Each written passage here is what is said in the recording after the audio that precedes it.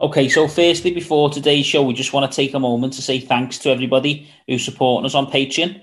For just £4 a month, you can get early access to all of our podcast interviews that we're doing at the moment. We've recently had Charlie Hull, Hudson Swafford, and we've got one coming out this week with Matthew Baldwin. We've had plenty of golf insights, and for £4 a month, you get early access to those interviews, plus the video to enhance your viewing experience. And you'll also get access to the videos for our weekly review podcasts, including this one today. And like we said, it's a support mechanism for podcasts because we don't make any money and we put a lot of effort in, don't we? So it's just a little thing that people can go and support it. And if not, just listening is enough to support us as well. So we thank you for that as well. Yeah, we really do appreciate all of that. And we hope you enjoy today's show.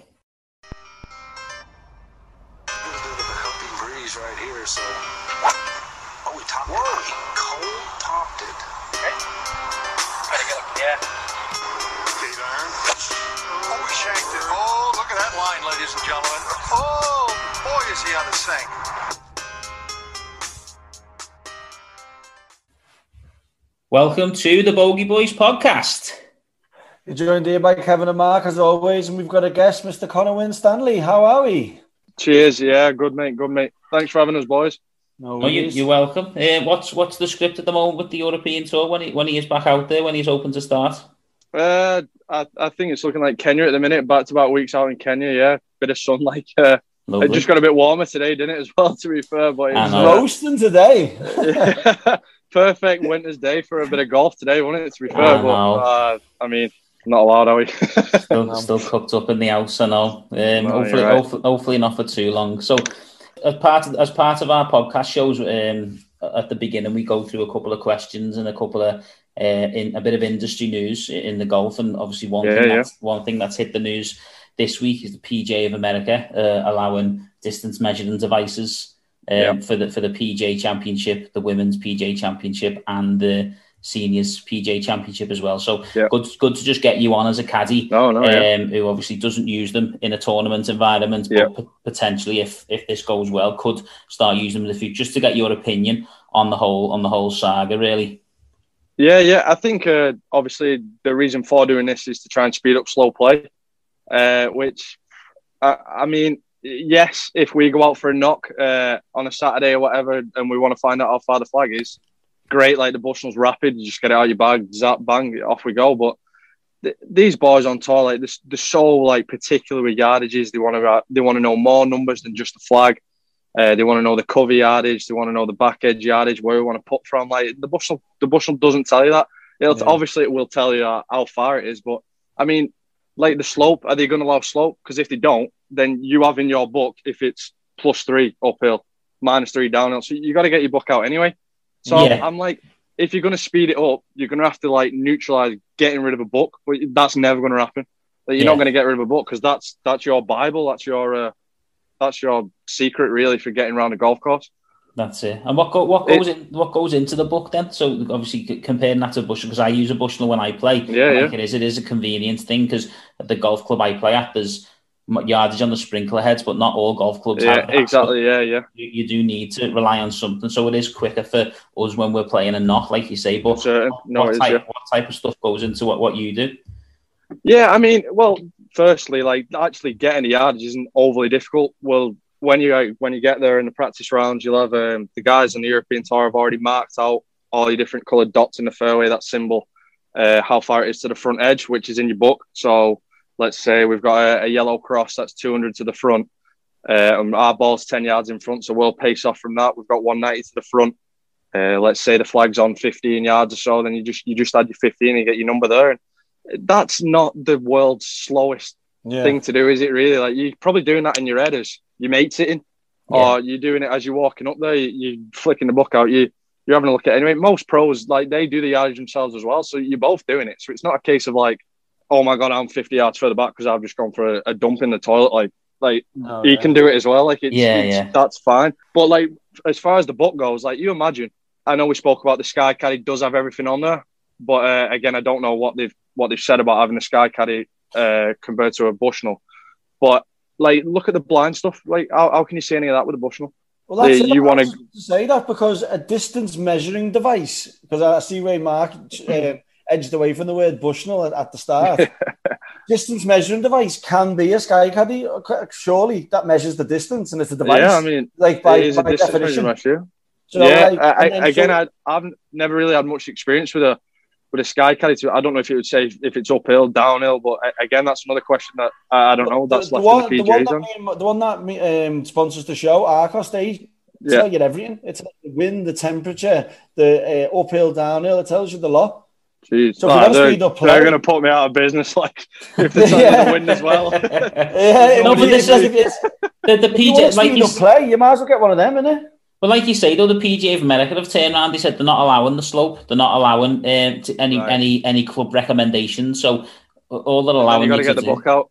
I mean, if you're hitting it up your nose, like let's say, I don't know, it's SNA is not overly the most hilly course in the world, is it? So a bad example, like, but maybe like 7, hitting into 7. What does it say on the book? Whatever, it's going to be a couple of yards, and them boys are that like accurate and stuff with hitting numbers with the TrackMans and the quads they have.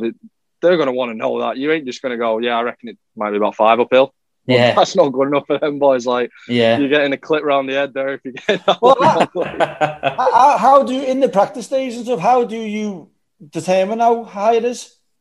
Well, essentially, you actually get there. It'll say in your book. Oh, it'll say that it's +4, +5, but you check with the Bushnell. Par 3s, especially, like, you stand on the tee, you want to check if it's right, because they're more often or not where, like, in the caddy, if he's hitting it straight at the flag, you're thinking like, oh, I hope this ain't long, or I hope this ain't short. He's getting in the neck for 150 yards. Like, definitely. Well, you can use the slope, can't you? So on when you walk on the course on your practice days. Yeah, exactly. So that's really Bushnell is your best mate. Really, like you can find out as much as you want to find out that the book doesn't show you on there, and that's why for me, I'm not the biggest fan of him being in competition, because let's say I'm going out there and I'm Bushnelling everything. Like, I've got so many notes in my book. I've got this tree's 280 off the tree. It's 240 to get over that bit of the water. This is that. This is this. So many numbers. I've done my own work as good as I can. But the guy next to me has just rocked up on Thursday morning. He's still drunk and he's just going zap, zap, zap. I'm like, hold on a minute. I've slugged around here for 2 days now and you're just doing the same thing. That just means you can go and get drunk on the Wednesday now. No, you're right. But I won't be able to get up on the Thursday. That's it, yeah. You'll still be drinking on the Thursday. You can definitely recover better than me. Brilliant. But so do you know? Say, how long have you had here for, Richard? Ooh, be coming up just over 2 years. 2 years. So you were with him on the lower tours and stuff. I was, mate. Yeah. Europe Pro. So when he's playing his club championships, when he was coming through, was he using books then? Like, when did the book actually? When did he start using it? Great point. Like, that's a lot of the guys get taught on international setups. They go through course strategies, and this is how to work a book, pace of yardage. I mean, again, like, it's not rocket science to count your steps off a dot and stuff like that, but the skill of using it and really analysing it, I suppose, like, there's an element of you just got to learn yourself. You might do a book compared to me so differently, but yours ain't wrong, mine ain't wrong. It's just you want to look for certain stuff. Rich spent 4 years out in America at Nova in Florida, so he probably learned the majority of it out there, but you bang on. Like, I personally feel like instead of going this way where we're going, let's use distance measuring devices in the golf, in the top level golf, let's actually break it down, scale it all back to let's get a book in our hand as soon as we can. Yeah, maybe not on a Saturday monthly medal with 150 guys playing with the mates, like, because that's going to take a while, like, but like at elite amateur level and like the lower mini tours and stuff like that, I think it'd be great to not ban the distance measuring devices, but like put them aside and like actually use this now, because you're going to need it if you climb this ladder. So then it's not a whole different ball game for you. Well, that makes sense. That makes sense as well, though, because then when they get used to using that book and being familiar with that book, and then they do climb that ladder, it's going to naturally speed up play anyway, because they'll trust 100%. The book, they know the book. 100%. I remember out on Europe Pro, like when you could use the Bushnells and stuff, and exactly what I've just been saying to you boys about having to get the slope out the book and working out covers and stuff. He was doing that, and it just become a bit more of a hassle, if anything, to actually get it out the bag, put it back in the bag, then get your book out. And it's just a bit like, well, why don't we just use the book? We've just got the book out. Let's just use that, because the Bushnell doesn't show us everything. So my notes ain't in the Bushnell. They don't flag up on the screen. I mean, it'd be pretty cool if it flagged up and said, don't go along or whatever like that. But then again, I'm back in the bar then, aren't I? But like, it is good. And I don't know, the guys on the Europro say like their round times are faster than the main tours, and they use Bushnells. But I think there's all sorts that come in play there. Course setups. I'm not slagging off your pro courses for a minute. Like, it's great. Yeah, money for one, exactly. You're sweating out over 400 grand compared to 40 quid. It's a different world, isn't it? That. Yeah, definitely. But you're looking at like course setups and the roughs cut down quite a bit. You're playing on more like courses we'll be used to playing compared to these 7,400 yard monsters we need eat rough. Like that's different. It's going to take longer playing one of them golf courses. You've got to walk for longer for starters, and the green books. The green books are the one that go for me. If someone said to me now, like, Connor, you're in charge of speeding up pro golf, what do you do? And it's green books, like, straight away to go. As much as like me and Rich will use a green book, because like if I'm not using it, you're using it, you've got an advantage on me. You know the breaks, you know where the best place to putt from. Like, we're going to use it. But the amount of time they take, like, you get down over a putt, I think it's right to left. Rich thinks it's right to left. The book says it's straight. We're like, what do we do here?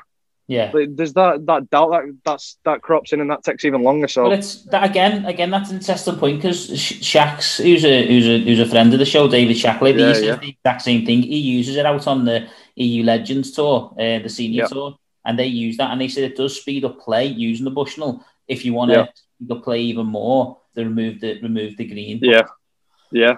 But again, back to that point of course setup is the one which for me takes the time. Like, again, I ain't slagging off the seniors tour, but there's no way they're stepping foot on a Valderrama or a Paris National where it's a brutal track with a long rough, and you've got to really like do some serious walking, because at the end of the day, like, no offense to the old guys, like the seniors, haven't they? They've done it. Like, I mean, not Shaq is like, he's not the oldest one of the bunch, like, is he? But you've got guys out there who's done it for a long time, and maybe they deserve a bit of a shorter walk now. Yeah, well, I mean, Daniel Berger is a good example as well, because obviously he's won this week, and I've seen all the comments on Twitter and the frustrations about how long he was taking in his routine. Do you know, before on the greens? He stand over it with the marker, and does that go back to the green book, just wanting to get the exact? Yeah, I mean, I watched it there on Sunday, but I'm not overly sure I've seen much of the book coming out. I mean, I don't know if they were looking at it somewhere else, but the way he was twisting it and moving it in the caddy behind, and I was just a bit like, what difference is the caddy being behind while he moves the ball when the marker's there, to the caddy just lining him up like with what got banned? That's exactly what I said. Surely that's very close to bending the rules, isn't it? Exactly. That's exactly what I said to my old man. Because if you essentially get that line right as the caddy's behind you, he's done as much as he could do to get the face right. It's the same as lining you up, isn't it? Really? That's exactly what I said. I said it's the exact same. That's next, isn't it? That's the next. Yeah. Got to be an announcement. Like, you can't be doing that. I was watching it like, I mean, fair play. Like, he was rolling him in, but it was like, come on a minute. It's like. Yeah, I agree there. That is sketchy. What are your thoughts on, say, like we were talking about the Arcos technology that gives you everything, and we know that you're there more than just to get the yardages, for like reassurance, like to have a chat, to keep your mind occupied. Take a weight off his shoulders, literally, we're carrying the bag. So what are your thoughts on getting every bit of information that they possibly can have, and just giving it to them, and then all they've got to do is swing the club then? Do you know what I mean? I mean, slope, again, give it to them all, technology. Great point. But I think that technology would be great at kind of club golf level. I mean, obviously it's great at pro golf, knowing all that. But if I went to Rich and said, like, everything this Arcos device is giving to you, he'd be just like, "Con, shut up, like, we don't do that. Yeah, I want to know this and that. You know what I want to know? Like, all of this is going to fry my head. If that Arcos comes and says, like, it's 190... You get all the information? I'd look at the information. And then you just have to deliver. Do you know what I mean? Yeah, again. But then for me, it's back to homework. And like, if you do your homework right, I suppose you're doing what that's doing. But if you don't do your homework right, that's your best mate, innit? If you want to roll up on a Thursday, like we said, still drunk, the Arcos is great. Yeah, but you can't do your homework on the wind, because it could gust, or like you can. Yeah, you can to a degree. Like, again, like we spoke about, you to a degree, you know exactly where that wind's coming from. I mean, it can bounce around in the trees and stuff, and you check the forecast at the start of the day, how strong it's going to get. You know what your high gusts are. You know what your set standard wind is. you can get a feel for it, definitely. But I mean, at that exact second, there's no chance. Yeah. But again, I don't think that's legal, is it? Is that legal to know exactly how strong that wind is at that point? Well, it's got a tournament mode on it, which takes it off. All right, awesome. What I'm saying is, it's not legal, definitely. But I'm saying, what are your thoughts on just getting it all and just? It's unreal. I think that's great. I think if you was to, I don't know, if Joe blogs and his Saturday comp there at SNA on a Saturday was to have that, that's creating a bit of a tour caddy experience for a guy just playing his monthly medal. I think that's awesome. That's what it is. I can't really see a route for it in pro golf, because then I've got to go find something else to do, and I'm happy with the sun on my back. That's all you care about is your job. Yeah, I'm not plugging that one. Like, I'm not going to plug that one. But I think it's great. It's great. Yeah. Fantastic stuff, mate. Yeah.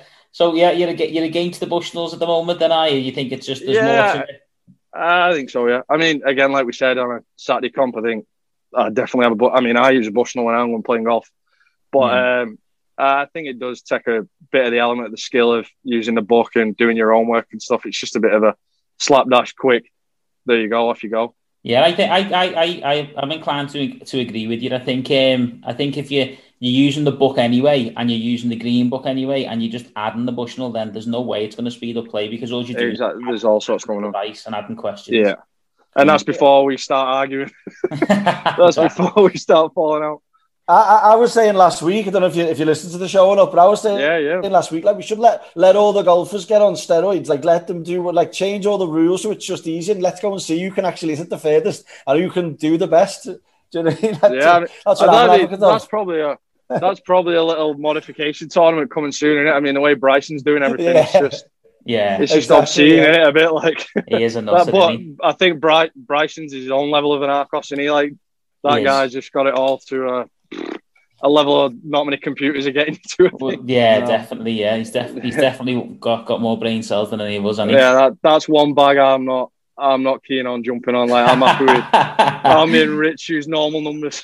Yeah, that's it, definitely. Well, look, Connor, I appreciate you taking the time to speak to us. We're going to do a full caddy series, and it'd be interesting to get you on and hear your full journey. And awesome, mate.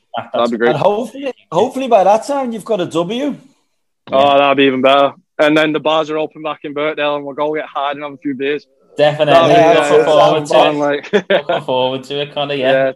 Top lads, thanks for having me on, fellas. No, you're very welcome, and wish you all the best this year if we don't speak to you before the first tournament. Thanks, lads. Good luck. Thank you. Cheers, boys. See you after. Top lads. Catch you after. Some great insights there from Connor, wasn't it? Oh, mate. Well, the only way to get a full... It's only affecting him, really, isn't it? Or like his profession. Like, we can talk all we want about it, but it's nice to hear someone who's actually like the work. He's basically just scared for his job, isn't he? Really? No, you're right. No, it's good. It's good to get how he feels about the whole situation, because he's there on a daily basis. He's having to go out and get these yardages and get all this information. Well, I do my own work, and he just rocks up drunk, and I'm like, well, why didn't you just rock up drunk then? That's right, though. Yeah, but will he get up? I know we wouldn't. But yeah, it is good to see, even good to see what goes into like what he does, and like the what them books are actually offering, and what level that you start using a book. Because I know I don't use a book. Yeah, I know I'm only club golf, but like if I start playing Northern Order of Merit, will I start using a book? Or I don't think I would. To be honest, no. I suppose we're not dialed in as much with yardages, are we? Whereas they know. Not be. I can safely say we there. So they know the difference between a 98 swing and a 99 swing or a 100 swing. That's whereas me and you. Yeah. Whereas me and you, if it's you tell me it's 120 or you tell me it's 135, I'm using the same club. Yeah, I know the difference between it. It's 1 yard, but I don't know how to get it there. But there is some other news as well. One interesting piece of news that I read. The use of CBD oil. It's on the rise in golf. I've had my mum on that for a while, to be honest. She's been having it for like pain relief and different things. It's like the same. Yeah, it's natural healing properties in it. Yeah, well, it's the same as like normal like marijuana, but it doesn't have the THC, which has got the psychosis sort of effect of why weed is actually illegal. So it's the same sort of stuff. Yeah, it's good for like recovery, and like you can get it. We got it in like a balm. There's balms that you can get, and you rub it on your muscles, and then that'll like soak into your muscle and heal it. Or you can get the drops under your tongue, and then it'll help you as well. But I've seen a few of them actually puffing on it from the vapes and stuff. Interesting. Yeah, I suppose it's Did you not know? Did you not know I was an expert on CBD there? I do now. Thought I dropped that news in, and I was like, didn't know I was speaking to Dr. Marijuana. Dr. Weed. Yeah, so interesting week of golf there at the AT&T Pebble Beach. It was, what you call it? I know not a fail, but another week that could have been for Jordan, Big Jordan. Yeah, it is. It's one of them. He gets us all hyped up and ready on a Saturday night, thinking, "Oh, here we go. This is it. This is the week." And then he just within 5 or 6 holes, you're like, "Oh, Jesus!" Anticlimax. I know, two hole out eagles. And when he held that one on the Saturday, I was just like, "That he's going to do this." This is that. How good was that? Yeah, unbelievable, wasn't it? I know. I couldn't believe my eyes when I seen it go in, but to do it twice as well. Did you see, though, I did call, I didn't say it on the podcast, but I did call that he would, well, I said a bit later, I said, you'll back nine Sunday be leading and he'll crumble, but he actually crumbled before, and he just mustn't be there mentally. It's interesting you should talk about Eagles there, though, because Daniel Berger, 4 Eagles, enough to give him his 4th win. Put on the last one. Unbelievable, wasn't it? To be fair, though, it takes some stones to do what he done on the Saturday, just winging that drive out of bounds. And then to do that, and then to come back, and like he says, he's hit his best ever 3-wood he's ever hit in his life there. Yeah, well, and he said his best ever putt as well. So that's the best putt he's ever hit. We talked about his putting there. It's going to be an interesting conversation, that isn't it? I don't understand the whole routine process of standing up, lining it up, keeping the ball marker there, lining up behind it, and then waiting, stepping away, picking your ball marker up, and then hitting the thing. Exactly, yeah. That's what Connor just said as well. He knows he's not allowed to do it, but that's as close as you're getting to lining someone up, isn't it? Yeah. But I think as well, do you know, a couple of things on the rules here that I want to talk about from this AT&T. So that Maverick McNeil, what's his name? McNeil? Maverick McNeely, yeah. McNeely won. Yeah. So McNeely won, yeah. So he comes second by 2 shots. Granted, Berger made the eagle on the last. Yeah. And granted, Berger had a bit of a rules thing as well. But McNeely, he's there and he's got his ball and he knows it's fluffy in the rough. He's chipping and it falls into the club makes it move, doesn't it? Yeah, well, as he's putting it down, yeah. Yeah, so what I was saying is, I don't know if this is allowed or not, but are you allowed to get a ball out your bag and put it on the grass and put your club down to see how the ball's going to fall? It's not actually practice. No, it's practice. It is practicing. Why is it? Well, because you're practicing to see how the grass reacts. I'm practicing to see if your ball's going to fall. Yeah, it's going to move. Yeah, but that's exactly the same as chipping it onto the green to see how fast it goes. No, because you're chipping on the green, you're getting a judge for the distance and a judge for the bounce and a judge for the field. But this is literally, you're just seeing it. Like if my ball's in that position, you put it there and you put your club and then it falls. You're like, right, I'm going to start from that far away now. No, not having that one.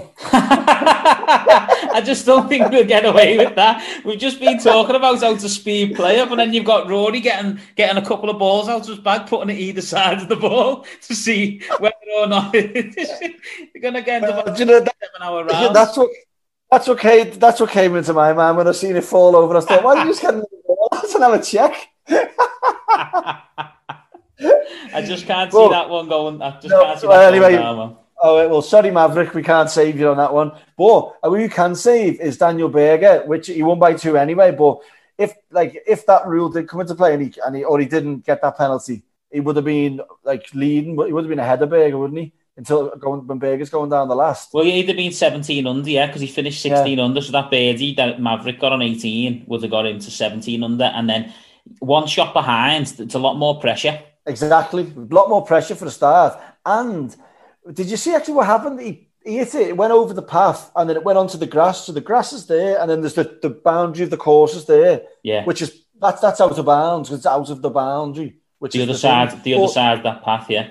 Yeah, but there was a white line on the right side of the path, so he could stand there, and he could physically have played that ball. It was there, perfect, but it was just on the other side of a painted line for that week.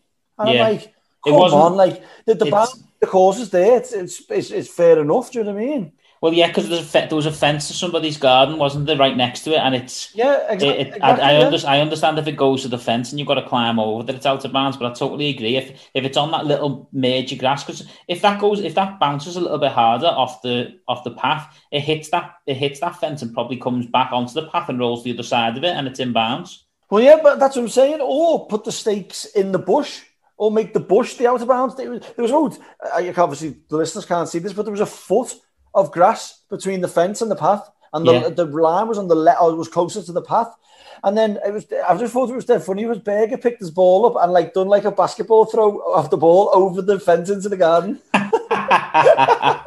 I seen that, yeah. But talking about that 18th hole, the cypress tree right in the middle of the fairway, Tom Hoagie, final knock, hits it right at that tree and lost his ball. The tree is in the middle of the fairway. It went straight into the tree, yeah, and then he couldn't find it, so it didn't drop down. One of the caddies, I'm not sure whether it was Spieth's caddy or it was Hoagie's caddy, who got up the tree looking for it, and then because there's 3 minutes, time had lapsed and he couldn't find it. He hit it, and he hit the ball, his second ball, in the exact same position, but this time it went through the tree and came out the other side and was in the middle of the fairway. Oh, and then how much is that costing him? Well, this is it. I think he ended up with a bogey at the end, and maybe just outside the top 10 or finished top 10 for the tournament. I can't quite remember, but you're right. It's costing him money because he's coming down the last, isn't he? And another shot, any shot is a place, isn't it? Well, that's it. It's the money, but it's the FedEx points. There's a couple of tournaments. Hoagie's been up there, and it does that stop him getting into the WGC events and things. So on a Ryder Cup year as well, all this stuff's important. Every stuff's important. Every penny counts, as they say. But that wasn't the biggest drama of the week. Nate Lashley. We're going to talk about him. Oh, mate. What is he up to? Nate Lashley. For a start, you put him for par and you walk off with a double? Triple. He got. So 150 yards in on 16, and he's tied for the lead at the time with Berger. Hits it long, chips it to 13 foot. So you got to, and to be fair, at the time, obviously you might want to fact check this, but I'm pretty sure he was strokes gained the putting leader for the week. His putting was phenomenal. We'll say he is for the purpose of the story to build up a bit of excitement. Thanks, Kevin. So he was strokes gained putting leader for the tournament. You'd watched it all day, and on the Saturday he was holding those 13 footers for fun, and so he knocks this 13 footer about 3 foot past, 4 foot past. Misses the next one, 4 putts, and then he just goes whack and just slams his putter into the ground, and then just walks away, doesn't repair it. So he's been getting slaughtered on the social media, saying that has he been fined or anything? He will do. I'm not sure whether he's being fined yet, but he will get fined for that 100%. Yeah, so that's going to come out of his pocket. But then, do you know how much he lost just off that alone? How much? £500,000. $500,000. Up. Yeah. So Maverick McNeely won 800k. Berger won 1.4 mil. McNeely 800k, there or thereabouts, and he ended up winning 300k. So $500,000 in difference, and he's been putting brilliant. So them two, if he'd have two putted, he'd have tied second with McNeely. So he'd have shared that purse, $500,000 difference, maybe just a bit less. I wonder, I'd like to see what he actually put that down to. I didn't really hear his interview afterwards. A lapse in concentration, nerves. What is it?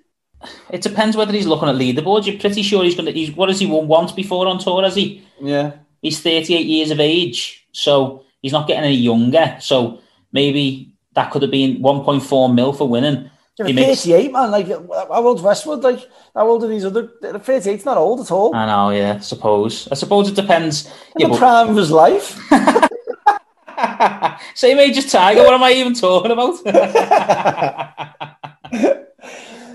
I just say a 6 that day when Cantley had that 62 on the first day. Do you know what he was for those last 36 holes?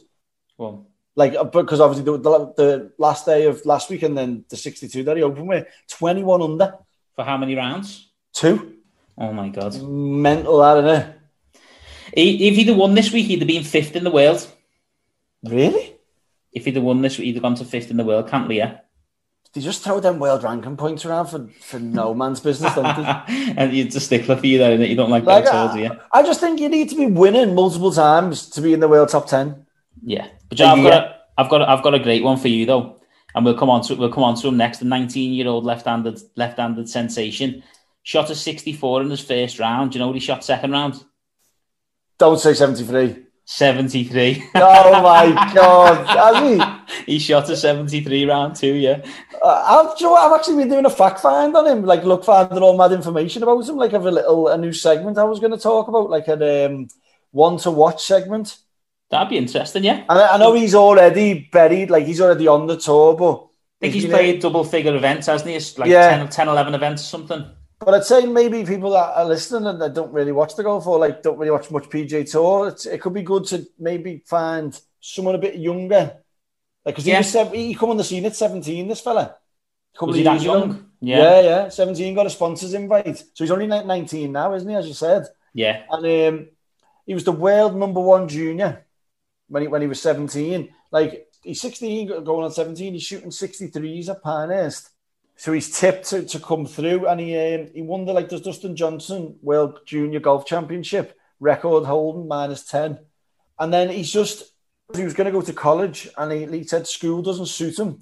So we come onto the PGA Tour 17, didn't really know what was happening, like didn't really get his bearings. And he was saying in his interview that the lockdowns really helped him find out what he wants to do, what he needs to work on, get a plan together, and then start making a run at the PGA Tour, like if it was competing against the big boys sort of thing. Well, look, if you're opening up with a 64 and you're a couple off the league, got after day one, and you've got the top players in the world playing, all right, it was a shortened field. The big superstars weren't there, but you still had the likes of your Paul Casey, Patrick Cantley, players who were winning. Exactly, yeah. Who were winning. They're going to carry on winning this year by the sounds of things. Casey and Cantley up there every single week, aren't they? Exactly, yeah. And not just the 64, an 18 out of 18 greens, 64. Wow, that was unbelievable. Yeah. At Pebble Beach, first time since Ryan Palmer, 2008.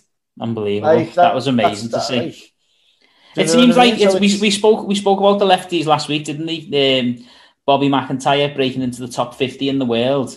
Obviously, we quoted that as the best lefty in the world. But it seems like a change of the tides, isn't it? Where you've got Mickelson and Bubba on of the lefties. Yeah, Mickelson and Bubba on the way out, and then you've got Bhatia and McIntyre coming in to take over. It's amazing that the left-handed is that minority, because I reckon most people who are left-handed just get given right-handed hand-me-down golf clubs to start.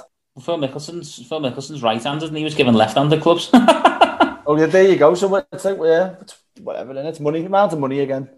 Opposites attract. It is bad, but I know an unbelievable tournament, and Daniel Berger takes his 4th PGA Tour championship. He's won back-to-back seasons now. Do you know what's interesting? He's one of them, Daniel Berger. I don't not like him, but I just don't really care when he's on the telly. Well, one of them sort of golfers. He was asked in his post tournament conference whether or not he seems himself as an underrated golfer, and straight away he went, yeah, I am underrated. He played in Florida State team at Brooks Koepka, didn't he? He come up through the ranks with those guys, and he said, I know that I can make it as world #1, and people might laugh at that, but I know what my abilities are. So, be interesting. Do you think he's got it in him? I don't know. I'd have to have a full look at his other 3 wins. Has he ever won when all the big boys are there? Has he fended off a Dustin Johnson and Patrick Reed and all the other big boys? I don't know why I've just mentioned Reed as a big boy there. Yes. What's just the edit? Edit alert. Why did they just say Patrick Reed, man? I feel sick. He is, though, isn't he? We've spoke about him. He is one of the big ones. Dustin Johnson or Bryson's and your Rory's, as he fended. I'll have to have a look at that. But you know what? If he keeps winning, how can he not be world #1? I know. Well, this is it. I'm not sure. That's his 4th win. He's 15th in the world rankings now, and he's 10th in the FedEx. He's only 27 years of age. Been a pro for 8 years. Well, it's like I can't remember who said it, but the goal has got to be to try and be the best. Like Sean Townsend, your goal has got to be to try and get to the best possible standard you can get to. And that is the world #1 golfer. So whether it's unrealistic or not, if you're out there winning on tour, you're giving your best sort of shot to get there. Yeah, if you've been out there and you've won a golf tournament, why would you ever not step on the first tee on a Thursday and not think that you can win it? Exactly. You'd be a fool to, wouldn't you, if you know your capabilities? But it's a good point that you make, and we'll check that out to see whether he is winning these tournaments with the shortened field or whether he's going toe to toe with the big fellas like Patrick Reed and beating them. Do you know? We've had a bit of a listener complaint. Okay. We're still not doing enough on our fact checks. Okay. We're not coming, and that comes from my brother. I said, Okay. I said, you don't even fact check them anyway. You're just saying it. You don't fucking back it up. Let's do it then. We'll definitely 100%. Berger, Daniel Berger. I'm writing this down. We'll check that. We'll check Berger's wins. But no, it was considering the field that was out there. I really enjoyed it. That course is just phenomenal, isn't it? Some of the views, I just can't. Amazing. You played there before? Me? No, mad, aren't you? No, we've been the Masters, haven't you? So I wasn't sure. Did you know about that? Yeah. Didn't think there was nothing you haven't done, but no, it's on the list. 100%. We'll have to get over there. It's on the list, man. Anyone listening who's a member there or can get us on, you know where to contact us at Bogey Boys Pod. It's can you just go and play? Yeah. Can you? Yeah, you can. Perfect. It's not cheap though. It doesn't matter, does it? And I don't know what the waiting list is for tee times as well. I imagine it's going to be quite heavy. Book us in now. Get us booked in. Birdie bogey bus time. Right. Before we start this, do you think we should get a little birdie bogey bust? We've been talking about that. We should just clip it in. 100%. I said this when we first started. We need a little birdie bogey bust. Birdie bogey bust. Yeah, start let's do having it. a few sound effects. Yeah. Let's get it in. I get to work. You get to work. You get to work on that then, lads. You love making a job for me, don't you? What's your birdie, son? My birdie is getting to number 4 in the UK golf podcast chart. Wowza. I'll give myself a round of applause for that. I'll give you a round of applause too. Well done, Kev. Well done. Unbelievable stuff. It is unbelievable stuff. Yeah, it's a proud moment for us as a podcast. We've only been going 6 months. We don't want to milk this, but we're going in. Why not? Celebrate the wins. Yeah. Where's the next stop, Kev? Next stop is world domination. That's it, number 1. We're after that number 1 spot. We're coming for you. Well, it's like boxing, isn't it? You've got to defeat the British, then you go to European, then you go to the world. Where are we now? There's levels. We're about to just fight for the British title at the minute. Yeah. And it's on to world domination. No, and it was when I woke up on Sunday morning to see that. I wouldn't say I was shocked because I think people are liking the podcast, aren't they? And we're getting some good feedback and things. So, again, thanks to everyone for the support on that. It's amazing stuff. No, thank you very much. We wouldn't do it if no one was listening, would we? No, definitely not. I don't know. I do like the sound of my own voice, though. So I might still. You definitely do like that. What's your birdie then, brother? Annika Sorenstam. She's coming out of retirement after 13 years to play in the Cambridge Championship in Florida. No way. Yeah, that's like for the women's sport. That's like the return of Tiger Woods. She's the superstar, isn't she? She's won 90 times as a pro, 72 times on the LPGA tour, and she's also going to play the Women's US Open. Nice. Yeah, imagine she won it. I know. Well, I think it's 10 majors. I think she's won. Maybe could be more. Imagine she won it, man. I know, but she retired in 2008. Did she? Yeah. Yeah, I was shocked to see that. I didn't realise she'd been out the game that long yet, but a return after 13 years. Why did she retire?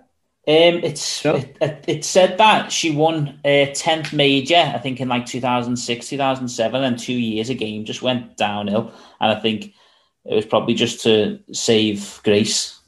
But, because I know that Lorena Ochoa, she was world number 1, wasn't she? Chopping, like winning all sorts, and then she went to be a stay-at-home mum. Yeah, wanted to be with the kids and all that. So yeah, I'm not sure. Do you know what I was looking at the wins that she said, and she stopped at 90. I'm thinking surely you're going to carry on to the 100, aren't you? Oh yeah, definitely. You wouldn't want to stop at 90, but yeah, 90 professional wins, 72 LPGA Tour wins, and she's returning next week in the first tournament. Has she got the most ever? I would say. I mean, I don't know. I would say so. I've not looked at that. We'll have to look at that, because if she's already that far ahead, she's probably just thought, let them catch me. And yeah, but she has got a family now, though, hasn't she? So maybe it was the fact that she wanted to. I think she's got a couple of kids, so maybe it was the fact that she just wants to start a family. She's done all she could. Yeah. That's always the battle the women have got, isn't it? It is. It's hard. They're the ones who are going to have to go through all that, aren't they? So they have to. Yeah. Michelle Wee's just had a child, hasn't she? So again, Well, it's not even just the going through it as well. It's once the baby's born, it's like that maternal instinct. You want to be by the mother all the time and going away or taking the kid with it for 4 days. It just doesn't work, does it? No, definitely not. Definitely not. That's to take away the body changes and all that sort of stuff they have to go through. So it's a bit of a nightmare, really, isn't it? Yeah. But that's my birdie for the week. Just thought that was to see the legend back playing. We'll be covering that next week alongside the WGC. So. Yeah, be good to see how she gets on. Very good, yeah. Hope she does well. Right, my bogey is the rules of golf. Just to do in my head in at the minute. Go on. Are we talking specifically? Well, we're talking, that white line that was on the floor, like for Berger's one. And we're talking like that kid's ball just falling, like. Even the Russell Knox one, I couldn't believe that. Russell Knox, the exact same thing, addressed the ball moved, and he was told by the rules official at that point, there's no penalty there. And then 3 holes later, the rules officials tracking him down to say, oh, by the way, no, there is a penalty there. And it's, and it's not even just rules in golf, it's rules in general, like football, the VAR's gone out the window, they don't know what's going on there, like rules with regulations in the country, don't know what's going on there, like nobody seems to know how to make a rule. Bogey, the Patrick Reed saga as well. He's manipulated that rule to the tilt. Exactly, so you've got people like poor Maverick there, just putting his club down, getting a penalty, and you've got Patrick Reed picking balls up, burying fingers in grasses, like hiding things. The ref confused, where's the ball, and then he gets away with it. And it's like, yeah. Well, that you could hear what that Maverick was saying, and he said he turned around and said, "If I'm being honest, I don't believe that I have made that ball move. I'll be honest, I don't think I have." But then the rules official said, "Well, we've checked the video, and just as you're about to put that down, you've touched the blades of grass and the ball's moved forward, so you haven't. It's a shot penalty." And he just took it and fair play. So they checked the video.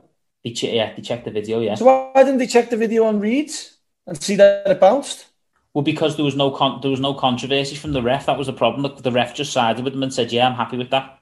He didn't say, "Oh, I'm not sure." Whereas the other fella, so with it, hang on a minute. This could even turn into the bust here. So they chased Russell Knox down the fairway and give him a penalty because they got the ruling wrong. But then they can clearly see Patrick Reed cheating on camera, and they don't chase him down and give him a penalty.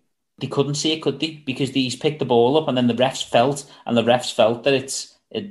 the ground's broken, so it's embedded. So the refs made that call based on him being there and feeling it, where there's no feel involved for Russell Knox and there's no feel involved for Maverick McNeely. So theirs is basically the video shows the ball move. So what they need to determine is, did that player make that ball move or not? If they did, then it's a shot penalty. If they didn't, then it's not. So with McNeely, they were standing there for a couple of minutes talking it through, and the ref was on the radio to people in the room where they were watching it. And then I think another guy come on at the end, and he just said, "Look, we've seen it." As he's put it down, he's touched the blades of grass, and then the ref said, "Look, as you've touched the grass at the same point, it seems as though you've made that ball move." So because of that, and then even Faldo said, "If you're ever unsure, get 3 inches above the ball and just play it like a bunker shot." Exactly. Yeah. If you're ever unsure. I thought the whole thing with the Reed was that the woman said it didn't bounce. Yeah. So if you could check the camera, see it did bounce, and then they realised that it wouldn't have plugged, and then they know that he's a cheating bastard. But it doesn't. It's, to be honest though, just because it bounces doesn't mean that if it's embedded that you don't get the relief, because it can bounce. It's just for it to bounce and then embed is very, very highly unlikely. But if it's embedded, regardless of whether it bounces beforehand, it doesn't matter. You still get relief. It's just if the ball's embedded at that point. Yeah, because I think we said it last week about that Mark Rowe saying, like, there's no way, impossible, that ball will ever plug off a bounce. 2 seconds later, McIlroy's like, "I swear on my life, it bounced and plugged." And he's like, "Yeah, well, when you believe Rory, so it could well happen." Well, that's it, yeah. So even though it's bounced before, and they did get a ridiculous amount of rain, didn't they? But no, I agree. It's the uncertainty of a rule, isn't it? And like it just shows. We talked about this last week or the week before? The week before with the Reeds saga. It's about integrity in golf, isn't it? It's always about, and that McNeely's. Well, that's it. The integral players are getting killed off, and the cheats are getting more bended of the rules. Like even in club golf, you used to have to see the ball go in the water. Now you can be over 95% sure. And my mate just stood there looking at me. I'm 96% sure that's when in the water there. I am always 96% sure. Yeah, exactly. I'm not gonna lie. so it's a perfect example is SNA on the. Is it the 6th, the par 5? Another 9th. The 9th on the left. Yeah, and then the water. I'm probably pretty sure it went in there. Do you know what I mean? So yeah, because of the hill. Yeah. No, and the Berger instance as well. I mean, if that's Bryson DeChambeau's ball, what do you think's happening there? Exactly. There's going to be 10-15 minutes of back and forth. Another thing about the Berger incident, he was on the path. His feet were on the path, so he would have got to drop the other side of the path. So he would have it's Birdieville then. Yeah, it is Birdieville. Yeah, and he comes off with a 7 double bogey because he has to go back to tee. It didn't stop him winning the tournament, but you're right. There's 3 incidents there. That's not the point. Yeah, there's 3 incidents there. Yeah, and then Patrick Reed done what he done, and he ends up winning the tournament. So, and he could potentially have been disqualified. So, yeah. So we'll get off the rules. Like that's my bogey anyway. What's yours, mate? Repeat of last week we spoke about earlier. It's the Speed saga. Nah. Build up. Leeds going into the Sunday, and then just crucifies you. 3 or 4 holes in, and you're thinking he's 2 or 3 back now, and it's like, oh my god. You just don't have the confidence in him at the moment to come from behind 3 or 4 shots. But it got towards the end of the round, and then he gets to 1, and I think it's the 14th, the par 5, and makes a bogey. Yeah, just thinking, where's that come from? It's like on the Saturday as well. On the second hole, he just makes a bogey on the par 5 out of nowhere. His putting's on, and then it just turns off, doesn't it? Well, this is it. This is the frustration, and that's why he's my bogey, because he's not me bust. Like last week, he wasn't me bust because he's nearly there, and it's gonna happen. It is gonna happen over the next couple of weeks. I just know he's gonna win a tournament, but because I want him to win so bad, because I'm a big fan of his, it's me bogey. Yeah, well, it's interesting that you've kept the same bogey, because I've kept the same bust. So I literally got my PowerPoint presentation out, deleted it, and I thought, you know what, that is staying as the bust. But I'm add a little bit to it. So it was Spieth not getting the job done is my bust. But more in depth than that, making me put up a video on Instagram saying, "Guess who's back? Back again." She's back. and then it took me ages to edit that. Think he was back, and then he goes and blows it again. It's perfect though. The shape on the tracer, it was like half of a heart just the day before Valentine's Day as well, wasn't it? I didn't even clock that. Yeah. I think somebody done an edit, and they done it putting it the other way. The shot I see. The cut, and it was like a little heart, Valentine's Obviously, Day. A lot more creative than me than on the old computers. No, it's brilliant. That when I seen that was amazing. Yeah. My bust is Nate Lashley.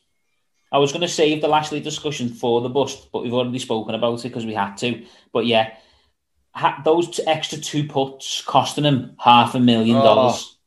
Oh.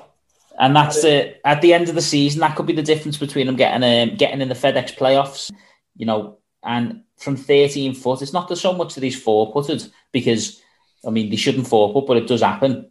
It's the fact that he's putted so well all week, and that's not being his weakness. He's putted so well, and he goes and 4-puts from 13 foot.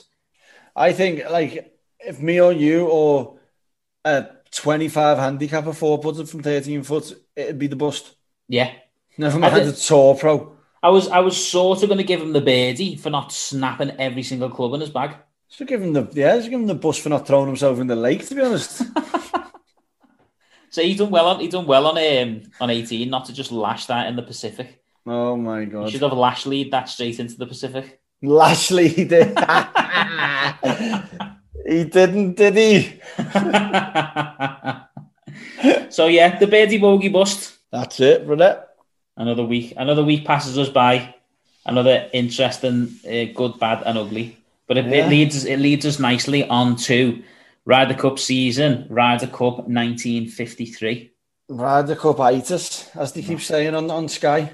Ryder Cup-itis. It's the year, isn't it? It's going to be a big build-up. We're going to keep talking about it, and we move on a couple of years now to 1953 at the Wentworth Club. Yeah, interestingly, I've seen that this one was in October, and like the last British one was in September, and then the months keep moving. The American one was in November as well.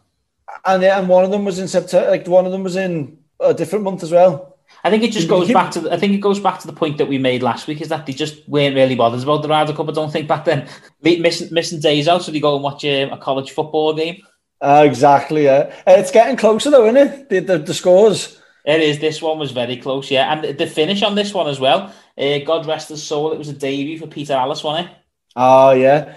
Well, I was going to say the average age for the Great British team was 35, and he was 22. So he's bringing that average down considerably, isn't he? Yeah, there was him at 22, and there was another English guy. I can't remember his name. He was 23. Is it Hunt? Was it? Yeah. Benjamin, someone Hunt, and he played. Mike, I think it was Mike Hunt. Say that fact 3 times. But no, it was good. It was at the Wentworth Club. We were still with the 12-point format, so 2 foursomes. I think this ran up to 1959. It was 61 when it changed to the format that we're dealing with now. But interestingly, the British team was selected by a committee this time. So they had trial matches the weeks before, and then the committee picked the final 10 players. So it was 2 teams of 10. And anyone could just try out like for the Ryder Cup. Yes, no, I think the committee selects 17 players. Oh, right. And out of those 17 players, they go and do a trial. It was at the Wentworth Club as well, so it was good for the practice before the tournament. And then the committee... Not a bad shout. Yeah, the committee... So you use gelling, so you use working. Like, that's what they should do, man. Yeah, it is. Not a bad shout. Not a bad shout at all, yeah. So, but then the Americans team, they were a points-based system. So... the winner of the PGA Championship in 52 and 53 got automatic place. Yeah. And then the other 8 places were based on the top point scorers. So similar to the way it is now. Apart from that, now you've got the captain's picks as well, and the majors not involved. So it's just interesting to see how it all went down. Yeah. Well, another interesting point is they had an Irishman in this one as well. Did you know that? No, I didn't know that. Yeah, an Irish player. Well, it's Great Britain, isn't it? Ireland's not part of Great Britain. So this is where they must have changed it to Great Britain and Ireland this year. Oh, GBNI. Doesn't actually say that, but it's called Great Britain. It says Great Britain on all the things that you read. But there is an Irishman in there. So there must and the reason I think being for that is he won 10 Irish PGA championships. And he just threw him in. Harry Bradshaw. I wonder how that conversation went down then. Do you mind if we just bring an Irishman?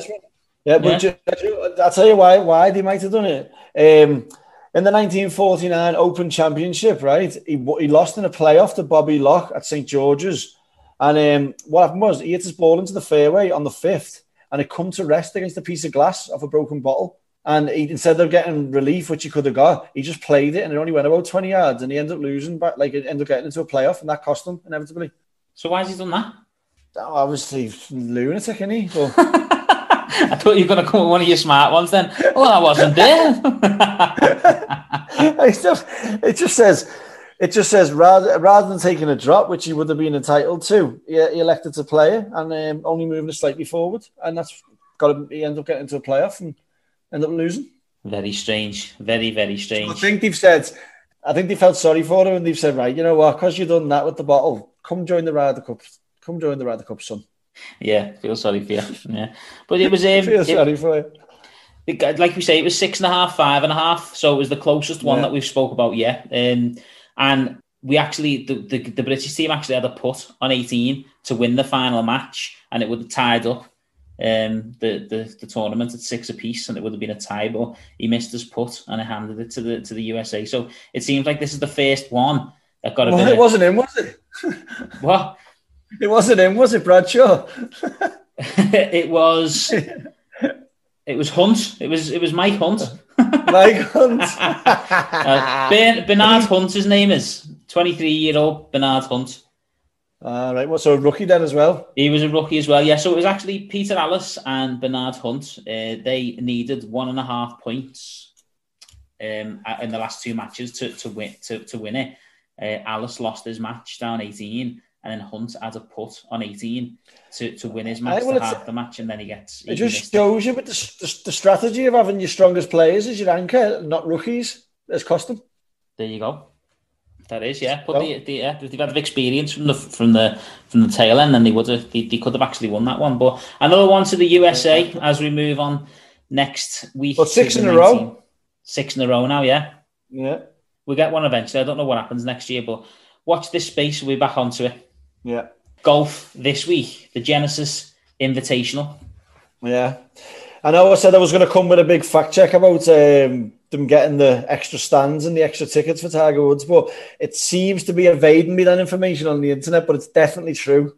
So you're just going to have to take me word for it. Well, he's the host, isn't he? Tiger hosts that event, yeah. So I know he played last year, didn't he? Made the cut, but I think he finished dead last after the cut. So no, he donkeyed it around. Yeah, but Dustin Johnson returns. This is going to be the second time he's teed it up on American soil since the Masters. Hey. He won back here in 2017 as well. So nice. Another one that we could be looking to back in the picture. I don't see how he loses. I just really don't. I know. And I had to look at the course as well, and obviously watching this over the years, there's just trees everywhere.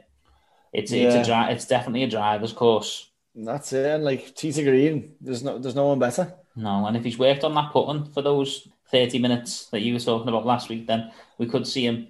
Yeah, I can't believe he didn't send in his video from doing the Bogey Boys challenge. To be honest, cheeky that he didn't do that. But it's a big week for a number of reasons. Anyone not already in the WGC at concession next week, if they can make it into the top 10, they'll get a spot. It's good, isn't it? So it's a lot to pay for, isn't it? A lot to play for, yeah. That's what I was saying about Lashley last week. You know, that could be the difference between getting in these WGC events, those 4 putts. Well, yeah, it is, isn't it? Like that's it's costing him in so many different ways, and mentally as well. Having a 4-putt would be killing, like beating himself up over it, isn't he?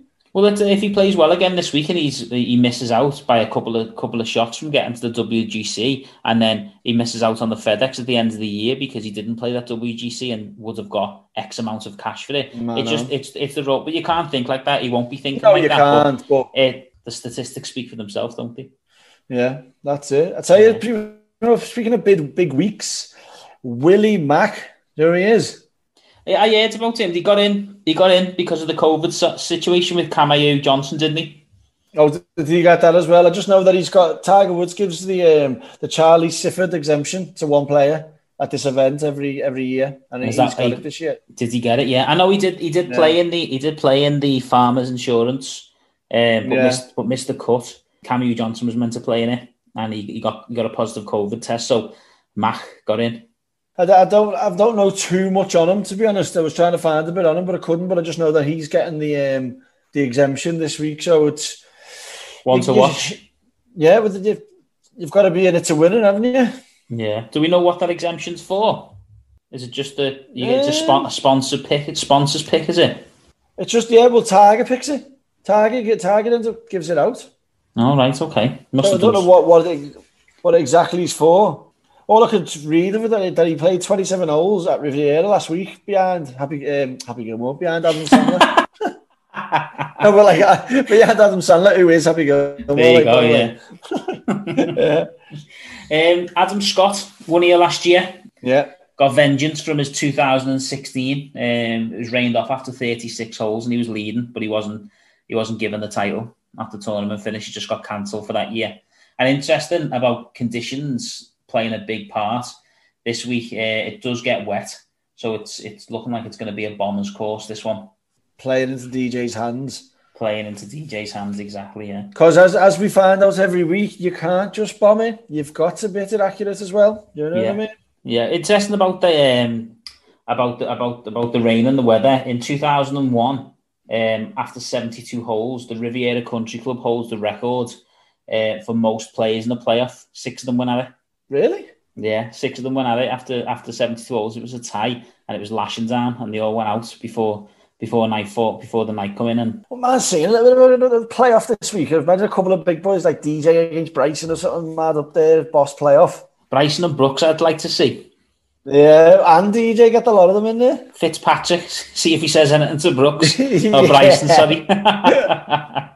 Imagine they all got things on the big straightener on the 18th or whatever they play. Bryson will just squash them all, won't he? Yeah, exactly. But the Riviera Country Club, par 71, 7,322 yards. It's hosted 3 majors. The last one was the 99 PGA Championship, so it hasn't hosted one for a while.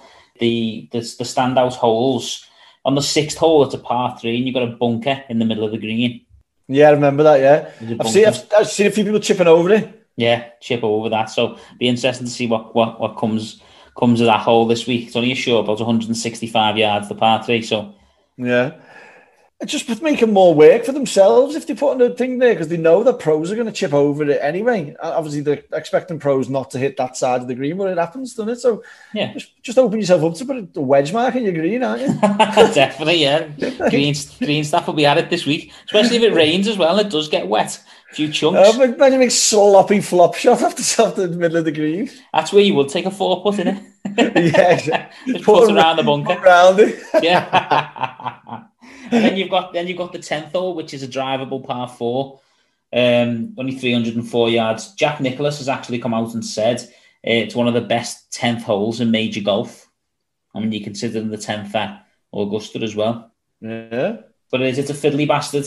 Trees everywhere, so like I've said, it's going to play into the more accurate drivers, and if it's wet, take that into consideration. It's not the shortest of courses, and you're finishing with a 478-yard par 4. 61 the course record. I'm going to throw another mad one out there of that it's going to get beat that. I reckon someone's going to hit a 60. No way. I'll take that. 11 under in one day? No. I'll take that bet. How much? Tenner. Okay, I'll take that bet. Lovely. Let's do that. I just got these feelings, don't I? But they're mainly being wrong. That's why I'm betting your money. Yeah. I'm sure you owe me a tenner anyway. Double or quits, we'll go. The field is unbelievable. You've got everybody there this week. Everybody. DJ's back, which you mentioned before. Adam Scott's there to defend his crown. You've got Big Bryson's teeing it up. Brooks Koepka after a week off after his win. Daniel Berger after his win. Casey, Fitzpatrick's there. I tell you, they've got another top player. Molinari. How we missed that? I know. I've only just Stone cold top. Absolutely. I was watching it with Dave, though. Do you know what he said? He was like, look at his left foot, and his left foot comes off the ground. You know, like all these are trying to do now with that new distance thing where he lifted, like what that Berger does, lifts the left side up and then transfers the weight. All right, Dave reckons he was trying to get more distance. He's never been a big hitter. He's always been consistently straight. That's what's always been strong about his game, is he just doesn't miss fairways. Fairways to green, tee to green, he's amazing. And then he goes looking for that extra 10, 20 yards. And how many players have we seen, we've talked about with it messing them up? Well, there's not much more messing up than you're getting than topping it. Oh, hey, on the track, on the scope, what's it called, the top tracing as well. He's so lucky there wasn't a full field of fans there, because that was on the first tee. One of the last out on the tee, Francesco Molinari with a flat top. Yeah, he's back again this week. Yeah, he's there as well. Yeah, and you've got Maverick McNeely, Justin Thomas, John Ram, Morikawa. It's massive. I can't wait. To be honest, this is it now. This is the start of the build-up to the Masters. This is where we really get excited, isn't it? You've got this week, next week you've got the WGC at the Concession Club, and then you've got Bay Hill, then you've got the Players, I think you might have one more in Florida, I can't remember off the top of my head. Then you'd have, is it the Houston Open? And then we've got the Masters. Sickest. It's just non-stop. I've just clocked another one for our one to watch segment that we could start getting into, do a little fact of like what we done on the Batia today. Tyler Strafassi. Never heard of him. He's the US amateur champion, and he gets a spot in the Genesis. Oh, does he? Interesting, yeah. Is he still amateur, or is he turned professional now? Not too sure. Just see he's teased it up alongside the last three winners, Dr. Edmund, Victor Hovland, and the Ogletree. So if he hasn't turned pro, or if he has, he'll still be young, won't he? So, and you've never heard of him. I've never heard of him. So no, keep an eye on him. Fact find on him for next week. Let's do a fact find. Yeah, one to watch. Let's keep that segment going. I like that one. I do, man. So it was an interesting week on the Order of Merit this week. You've taken me again. Yes, have I? Yeah. Me, I thought I had a shocker. You did, but I haven't even shocker. I had the top 10 though, didn't I? You did, yeah. So it was a low-scoring week overall. Not many people picked up many points. The top scorer was 55, and then low scorer was minus 30. But we won't name that person. Why? It's your Kieran. Kieran actually texted me saying, I think I've been picking off the European Tour. Have I? Can you check? Because we're back in the PGA now. Yeah. So you scored 18 points. You picked the Hoff, Charlie Hoffman.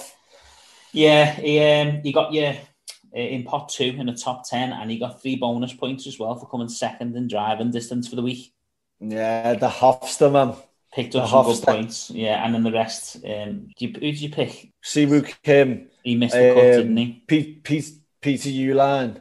Yeah. And I think Dustin Johnson. I can't remember who Johnson. You should get minus points for coming dead last. Yeah.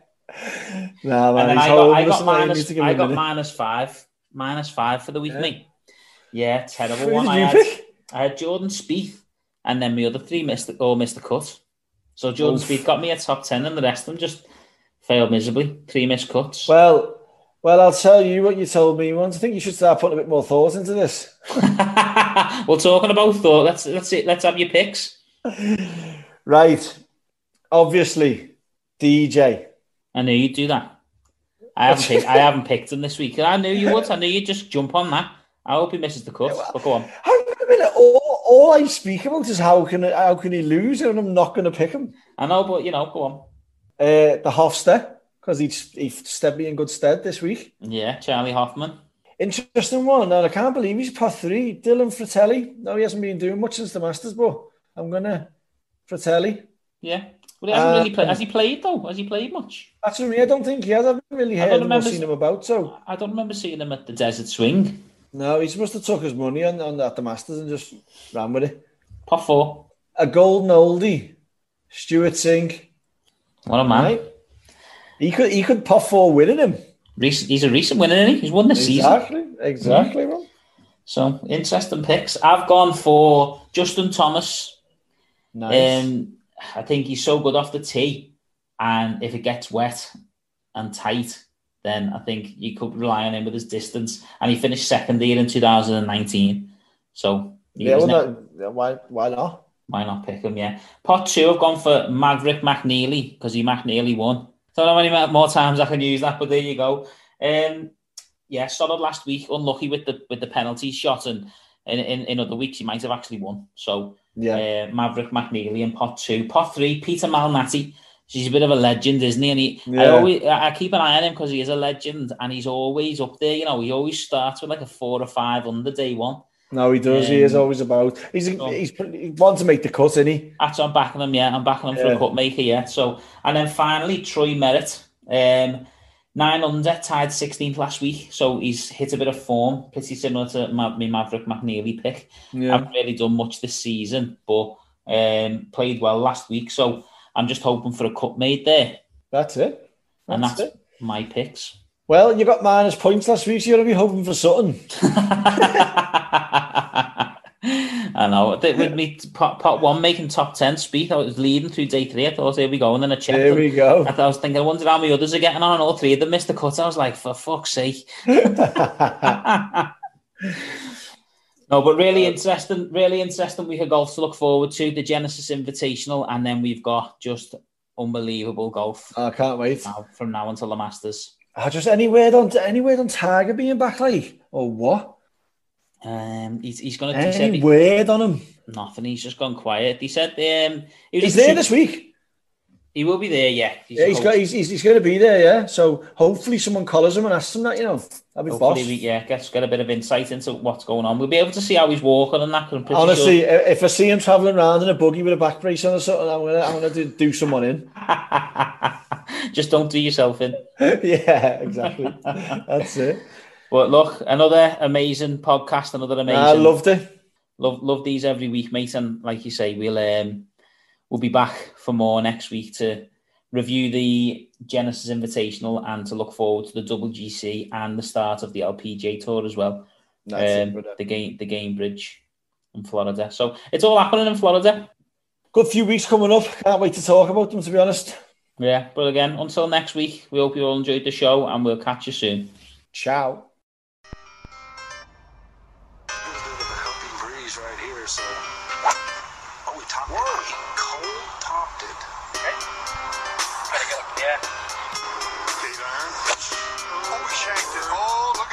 Ladies and gentlemen. Oh, boy, is he on the sink.